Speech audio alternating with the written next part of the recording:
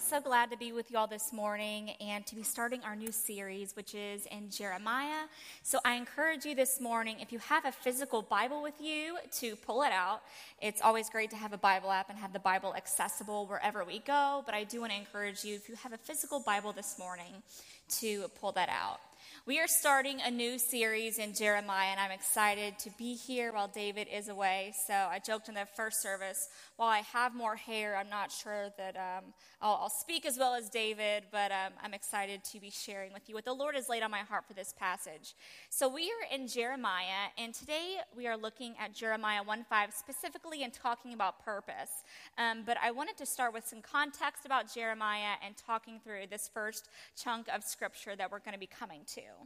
If you're unfamiliar with Jeremiah, it's an Old Testament book, and it is a book that plays a strategic role in God's revelation of his purpose, which he will ultimately fulfill in Jesus Christ, which we know by reading the New Testament. Much of Jeremiah's prophecy warns of the external religion over faith in God, and it also points to the sovereign purpose of God to redeem a people to himself. So I want to start by reading through Jeremiah chapter 1, verses 4 through 10. So again, if you have a physical Bible, no need to read aloud, but follow with me in your Bible. The word of the Lord came to me. I chose you before I formed you in the womb. I set you apart before you were born. I appointed you a prophet to the nations, but I protested. Oh no, Lord God, look, I don't know how to speak since I am only a youth. Then the Lord said to me, do not say I am only a youth, for you will go to everyone I send you to and speak whatever I tell you. Do not be afraid of anyone, for I will be with you to rescue you. This is the Lord's declaration.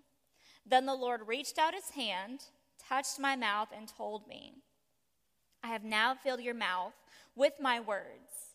See, I have appointed you today over nations and kingdoms, to uproot and tear down, to destroy and demolish, to build and to plant. These verses are God's call to Jeremiah, and they serve as a reminder that God had given Jeremiah a purpose, but he also gives us a purpose. And we'll discern some of this morning while looking at Jeremiah and also comparing it to some New Testament texts. Purpose and calling are often used interchangeably, especially in church and Christian circles. We often use purpose and calling. It's specifically what God's purpose is for us and what he has called us to do. And we often use those words interchangeably, but they actually mean different things. Purpose is the reason that something exists, but calling, which is a little different, means a strong inner impulse towards a particular course of action, especially where there is a conviction of divine influence. Calling is how we fulfill our purpose. And Jeremiah's purpose, which we read in verse 4, is to be a prophet of all nations. But his calling, which we read in verse 10, was to uproot, destroy, demolish, but also to build and to plant. We, like Jeremiah, have purpose, especially for those of us that are in Christ, and we have been called to this purpose. Romans 8:28 says, we know that all things work together for the good for those who love God and are called according to his purpose. Paul reminds us again of our purpose in Ephesians 1:9, because you might be thinking, well, what is our purpose? Ephesians 1:9 says, he made known to us the mystery of his will, according to his good pleasure that he purposed in Christ, as a plan for the right time, to bring together everything in Christ, both things in heaven and things on earth to him. God's ultimate plan of redemption, which we see from Genesis to Revelation, is to bring his people back to him, to redeem us to him. And so all of us that are in Christ have the same purpose, which is this purpose. Let's read again in Romans 8:28, and we're going to read a couple more verses with it this time. We know that all things work together for the good, for those who love God, who are called according to his purpose. For those he foreknew, he also predestined to be conformed to the image of his Son, so that he would be the firstborn among many brothers and sisters. And those he predestined, he also called. Those he called, he justified. And those he justified, he glorified. With this in mind, I want to go back and look at our passage in Jeremiah this morning, looking at it and considering it to be kind of a roadmap for how we might approach purpose and calling. So let's start by looking at Jeremiah 1:5. So again, if you have your Bible, we're going to kind of break this up into sections. So first, we're going to look at Jeremiah 1:5. It says, "The word of the Lord came to me. I chose you before I formed you in the womb. I set you apart before you were born. I appointed you a prophet to the nations." So often when we hear this verse, especially the first half of this verse, that the Lord chose us before we were formed in the womb and we were set apart, we often hear that in pro-life contexts. And while it is true that we are uniquely and purposefully knit together in our mother's wombs, this passage here in Jeremiah isn't necessarily getting to that point, and it's more about the call that God has placed on Jeremiah's life and his purpose. In this passage, God is reminding Jeremiah who he is and from where he comes. Before Jeremiah was even conceived in the womb, God knew him and consecrated him and appointed him as his prophet. His foreknowledge of Jeremiah is more than a prediction or simply seeing the future. It establishes a relationship between God and someone he has chosen for his specific purpose. In Romans 8:29 we read, "For those he foreknew, he also predestined to be conformed to the image of his Son, so that he would be the firstborn among many brothers and sisters." So we can see in these texts between Jeremiah in the Old Testament and Romans in the New Testament that like Jeremiah, we have been called to a purpose. God knew us before we were even born. Jeremiah was set apart and appointed to be a prophet of all nations. That was God's purpose for his life. And those that are in Christ have been also set apart. We are called to this purpose, which is to share the good news of the gospel of Jesus Christ. But what I think is really fascinating about this passage in Jeremiah is that Jeremiah's response to God telling him that he has foreknown that Jeremiah would be a prophet and that he is called to this, Jeremiah's response is so human and much like my response at times, and probably yours as well. And Jeremiah protests God, saying in Jeremiah 1:6, "But I protested, 'Oh no, Lord God, look, I don't know how to speak since I am only a youth.'"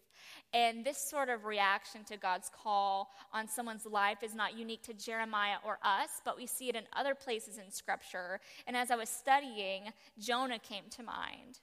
We read in Jonah chapter 1, verses 1 through 3.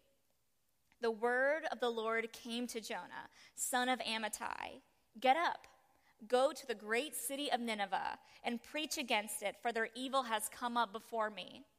Jonah got up to flee Tarshish from the Lord's presence. He went down to Joppa and found a ship going to Tarshish. He paid the fare and went down into it with them to Tarshish from the Lord's presence." This is something that we see often in Scripture, our innate desire to try to run away from God's calling. And there could be a lot of reasons that we protest or question God's calling. It could be fear, just being afraid of the unknown or the path set before us. If you've called to be a doctor, for example, you know that that requires lots of medical school and expensive tuition and training. And regardless of the calling, the specific calling that God has placed on your life and the purpose that he has given you, it might be scary to carry those things out. So it might be surrounded with anxiety. It could also be a lack of feeling equipped, knowing that God has called you to something and not necessarily having the skill set or the means to accomplish that. But it could also be the enemy whose desire is to kill, steal, and destroy. He does not want to see us fulfill our purpose in Christ, and so he wants us to feel anxious and fearful about the things that God has called us to do. But we should be encouraged that throughout Scripture, God chooses those who are not necessarily equipped to do the thing that God has called them to do. We see the aged, which is Abraham, the inarticulate, which is Moses, the obscure like Gideon, the morally blemished like Jacob, and even the suffering in the form of the suffering servant Jesus. But even after Jeremiah's protest, God graciously reminds Jeremiah of the calling that he has placed on his life and then equips him to walk forward in this calling. I think so often we think of God as an angry parent where if we protest, God might respond angrily. But instead, here in this passage, God is a gracious and kind God. And even when Jeremiah says, but God responds graciously and full of kindness. In verse 9, then the Lord reached out his hand, touched my mouth, and told me, I have now filled your mouth with my words. See, I have appointed you today over nations and kingdoms, to uproot and tear down, to destroy and demolish, to build and to plant. God could have said, Jeremiah, you've protested, I'm taking this calling away from you. But instead, God gives Jeremiah a purpose and calls him to his purpose, and then equips him to be able to go do it. So I think that should be encouraging and edifying for us that oftentimes we are not equipped to do something that God has called us to do until after we have been called. Again, in verse 9, then the Lord reached out his hand, touched my mouth, and told me, I have now filled your mouth with my words. Similarly, I was reminded of Moses, who also had that but God moment. He said in Exodus 4:10, but Moses replied to the Lord, please, Lord, I have never been eloquent, either in the past or recently, or since you have been speaking to your servant, because my mouth and my tongue are sluggish. The Lord said to him, who placed a mouth on humans? Who makes a person mute or deaf, seeing or blind? Is it not I, the Lord? Now go, I will help you speak, and I will teach you what to say. Once God had called both Jeremiah and Moses, it is then he said, I will help you speak, and I will teach you what to say. God didn't say, you know all the right things to say, so now I'm going to choose you to do this, because we can do nothing apart from him, and so we need to rely on him. And I'm sure in our finite wisdom, that's probably why God chooses those of us who are not yet equipped. Because we so often, especially in church culture, hear the adage, God does not call the equipped, but he equips the called. It's something that's often encouraged me, but it's not just something that gets put on a bumper sticker or a Lifeway t-shirt in 2005 with some weird iPod graphic on it. But it's also not just something that we can use to make ourselves feel better whenever we feel like we're failing in the calling that God has provided for us. God calls us unto him, and it is then that he equips us to do good works for him. Ephesians 8:30 says, and those he predestined, he also called. And those he called, he also justified. And those he justified, he also glorified. It is after we have been called that we are justified and we are glorified and we are equipped. This passage in Jeremiah reminds us that Christians have purpose and calling, and that even though we may protest, God will equip us to walk forward in the calling he has given us, to bring this purpose to fulfillment and fruition, not so that we can boast, but so that ultimately people see Jesus in us and they are drawn to him. We have the same purpose, all of us who are in Christ, which is to glorify God and make much of the name of Jesus. But our specific callings might look different. Jeremiah was called to uproot and to tear down, to destroy and demolish, and to build and to plant. I'm sure there are people in this room that have been called to those things. I do not necessarily feel that the Lord has called me to do those things. So our callings, both those in the Bible and those of us that are here present now, they might and likely will look different. But in discerning our callings can be different. For example, I shared in the first service, we are called to be the hands and the feet of the church. And if there are 10 feet that can cook really well for a church supper, then who's going to be at the door greeting? So we are all called to different things, and we are all equipped with different skill sets, with different personality temperaments for the glory of God. I think oftentimes we think that discerning our callings should be mystical, perhaps, because discerning our callings can be really hard. And I know even personally, so often I wish God would just put a movie screen before me or audibly whisper in my ear what I should do. And while he does do that for some people, he's never done that for me. Has anyone in here seen the show Manifest on Netflix? Okay, just me and Andrew. Andrew didn't even raise his hand. Okay, one person. Andrew's probably ashamed to say that he's watched it because he's so tired of watching it. But in this show, I'll give you the Reader's Digest condensed version. These people, they leave Jamaica on a plane in the year 2013, and then when they land, they get out of the plane and it's 2018. They've missed 5.5 years. And so everyone in this span of time over the last 5 years have thought that this plane full of passengers landed somewhere in the ocean and they died. So everyone is really shocked whenever they arrive in 2018 in their full bodies in the plane intact. And so everyone that has survived this mysterious plane situation, which we're still watching it, so I'm not sure what happens, they all have these visions that they call in the show callings. So oftentimes whenever they're getting near to a dog who might help lead them to a criminal that can be arrested and a conviction can be made, they'll like close their eyes, and it's it's a visceral, like physical reaction, and this like movie will play in front of their eyes of the scene that's about to happen. Sometimes it's really specific, other times it's really mysterious, and they have to discern for themselves what these callings mean. And so often, I think that's how we would love to see God work. I know I would love to oftentimes just hear this audible voice of God telling me specifically what I should do. Yes, you should take this job, or you should move to this house. And so I've even played Bible roulette, where I just like close my eyes and I'm like, dear God, please, I'm going to open this Bible. Let it be a verse that speaks directly to my situation. And just open it up and just like see a verse and somehow figure out how that verse might relate to my situation. Which the Bible is, as we discussed in our last series, it is a tool, it is a double-edged sword, and so it's full of wisdom. But I don't think that's how God intended the Bible to be read. And so discerning our callings can be really challenging, and the Holy Spirit does work in a supernatural way, but maybe not always or even usually in this really tangible way that I think we would love to see. God's unique calling for each of us can be difficult to discern, but you know it when you experience it.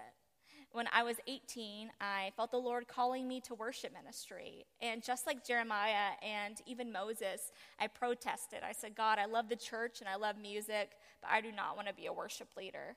But it is after this calling, him softening my heart, then he began to provide me with more leadership skills, and I grew in my musical skills, and he began providing opportunities for me to walk forward in obedience. When I was interviewing some pastors for a project for the Library of Congress that I've been doing this past year, I interviewed Pastor David among several other pastors, and one of them said, because one of my questions was, how did you enter the ministry? Were you called to ministry? Was it a supernatural calling? And he said, yes, I felt called to ministry.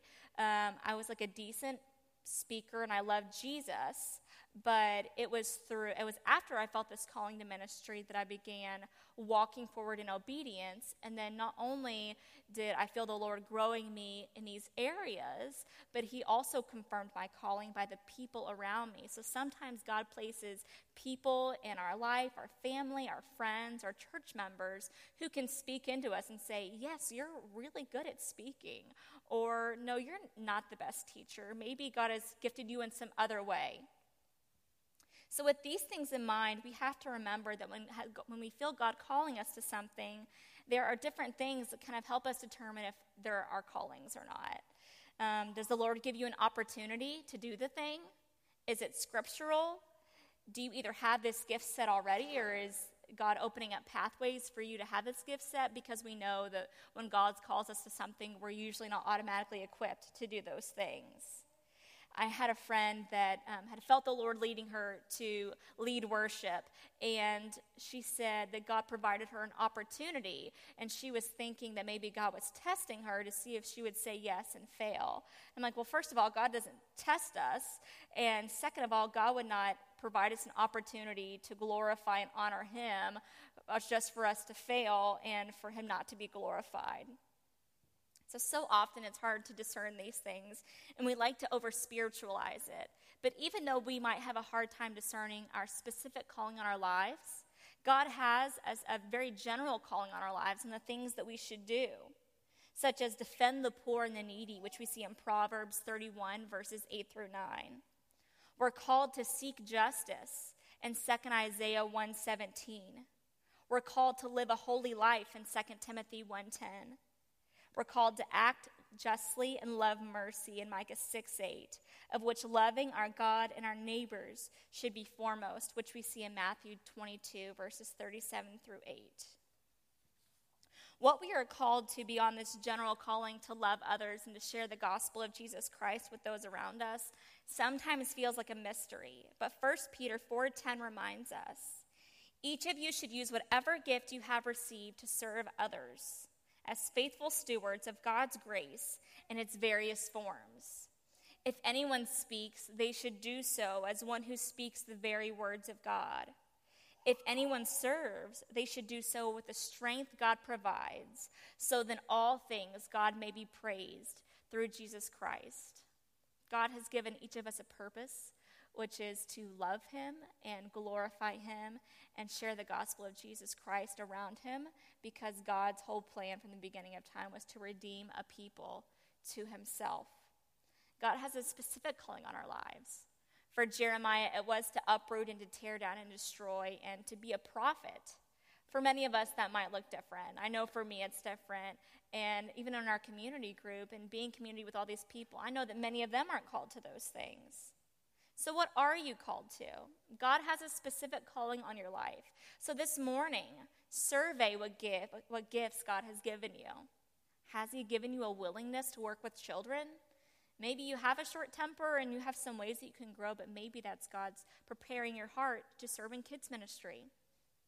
Maybe you're really joyful and you love people and you love people, making people feel welcome. Maybe you should be a door greeter.